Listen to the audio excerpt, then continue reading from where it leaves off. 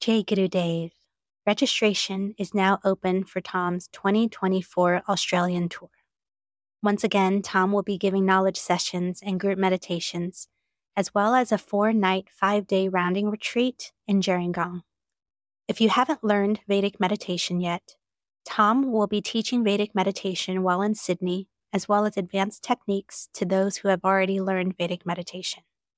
Tom's Australia tour runs from June 6th to the 30th, and you can find out more at tomknowles.com/Australia.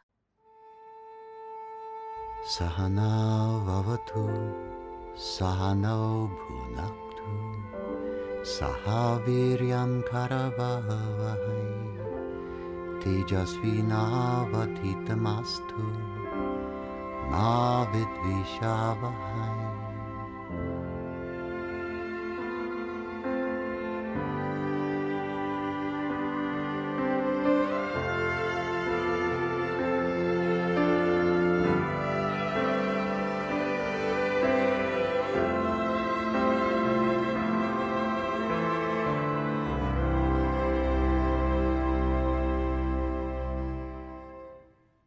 Dear Tom, I've been listening to your podcast, Death is Not Real, and have really enjoyed it.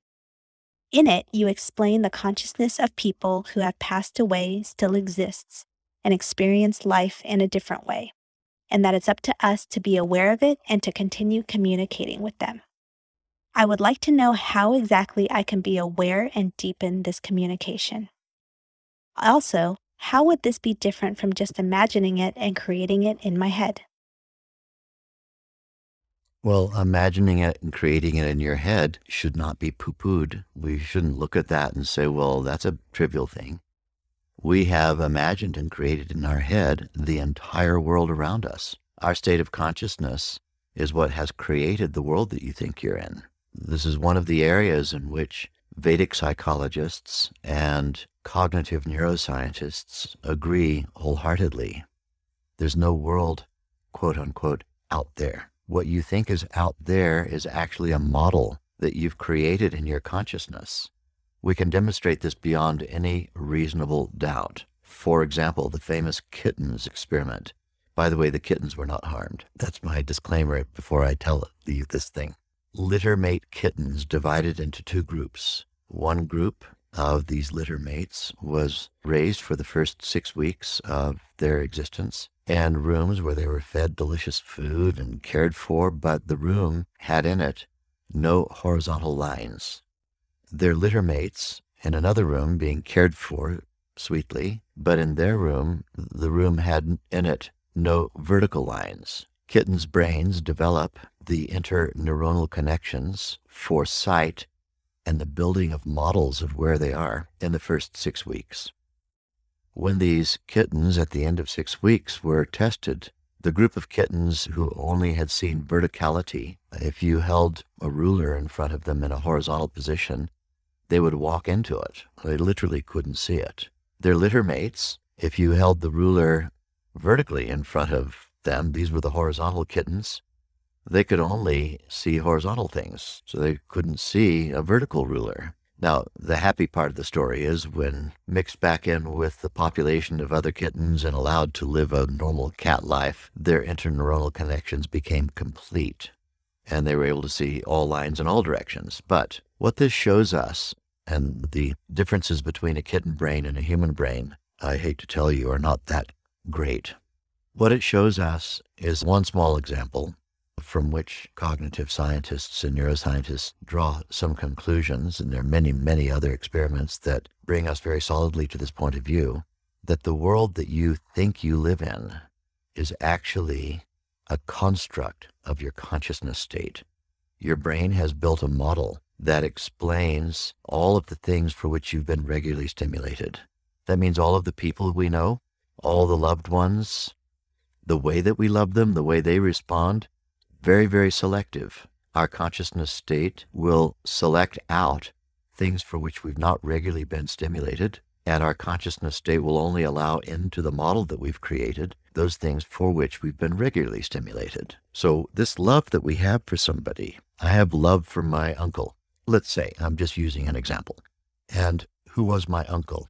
Well, uncle was so sweet to me. We went camping. We did this. We laughed under the stars. We had certain shared experiences. And what a great uncle. What a wonderful uncle. And then uncle died in my model.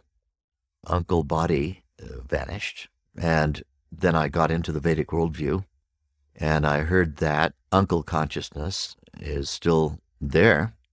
How can I relate? Well, let's think about how we related to the uncle when the uncle wasn't sitting right in front of us. Nobody is really around us 24 hours a day. I mean, someone might say they're around you 24 hours a day, but do you ever go to the restroom or the toilet, whatever you want to call it, and close the door? Well, then they're not there, presumably. Or how about when you're having a shower on your own? Or how about when you step outside for a moment? And so then in our consciousness construct, the love that we have for somebody continues when that somebody is not visible to us or we can't reach out and touch them. Uncle might be in Kansas and I might be in Missouri. And so I can't see uncle, but as far as I know, uncle is still in the body and my love for uncle continues. I love uncle. Uncle is so cool. Such a cool uncle. Love, love, love. I feel myself inside communing with uncle. Then I learn uncle left the body. Why should I then change that love that I was able to have when uncle was in a body? Uncle in the body, uncle not in the body. Why should I kill off love for my uncle just because uncle purportedly is no longer in the body? I was having love for uncle when I couldn't see uncle over there in Kansas and me in Missouri. I couldn't see uncle. I was loving uncle like crazy. Now uncle's not in the body. Why should I change that format? So how do we commune when somebody's not in the body? We commune in the same way that we were communing when they were in their body. Most of the love that we experienced, most of the communing that we had was happening remotely anyway. It was happening remotely for almost anybody. So let's continue to enjoy the love, the communing, the feeling, and visit it regularly. Let's not kill off the visitation of our consciousness on that model of whomever it is that was our loved one, simply because their body's not locatable anymore. Let's continue to enjoy whatever we enjoyed while they were in their body. Now, it has to be confessed that occasional updates when you take your body somewhere and it's in the same room as another person's body and you're communing with them that way, you're getting updates on their consciousness. I'm putting it to you that if you continue the abstract communing, that you'll also get the same updates. You will find that you're being informed from inside about the experience being had of the person that you enjoyed love with when they were in their body. So let's not kill people whose bodies simply have died. Let's not kill off our communing with them. Let's continue to commune with them. And if communing for you, if that's obedient to your model, that you like to converse, then have a little quiet conversation inside. You don't have to get spooky about it or anything like that. We don't have to involve others who might, from their consciousness state, trivialize what we're doing. This is a very personal thing that we're doing. Very personal, very private. We just quietly, privately commune with whomever we wish, whether they're in a body or not in a body. So our consciousness has the right and the capability to do this. We know this because we were doing it when they were in their body. They weren't there in the room with us, yet we were loving them. Let's keep loving them. Let's keep having our consciousness available to commune with their consciousness. If it assists you or aids you to have a very nice depiction, like a photograph of that person nearby, where you can look at them occasionally and share a little wink or something like that, that might help too. But let's not get stuck on the idea that all they ever were was a body to us. If all you ever were was a body to me, and now your body's gone, so I'm going to use the D word, you're dead. Well, all that means is that all anybody was a body to us, and that body was their entire reality. That's an unbearable thought. I would put it, even to an atheist, I would put it that that's an unbearable thought to have, that somebody was only a body. So let's use our consciousness The way our consciousness already is designed, we don't really need to learn any new thing. We just have to awaken to what we already know and stop ignoring it.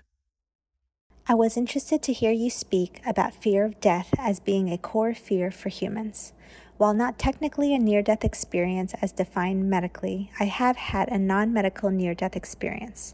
And as a result of that experience, I no longer feel afraid of death. I do fear, however, some pre-death pain and suffering. I'm wondering if you have any thoughts on this. Yeah, it's not that bad. you know, we the fear that we have in advance of a bunch of sensations often is worse and has a greater binding effect on us than the actual sensations themselves.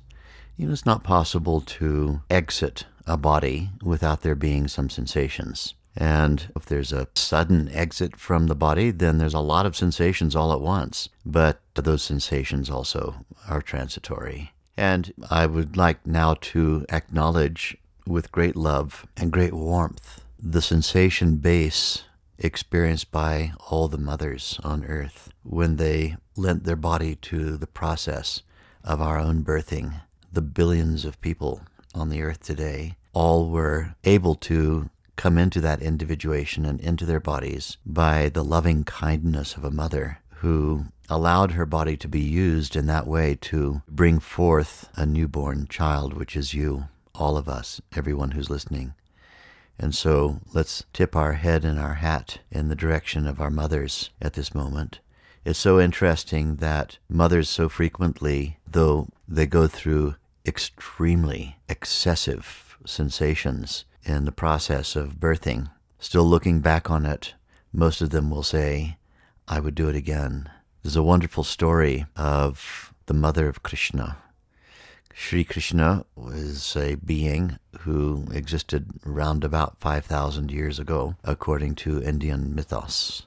And at the end of his career as a great guru, Krishna was delighted to say to those who were very close to him, I'll happily give you the fulfillment of a boon. A boon is an old Victorian word from English. It means a wish. A boon means a wish that you would like to have granted. So please come and one person came and said, he was a simple farmer. He said, I would like to have lots of cows.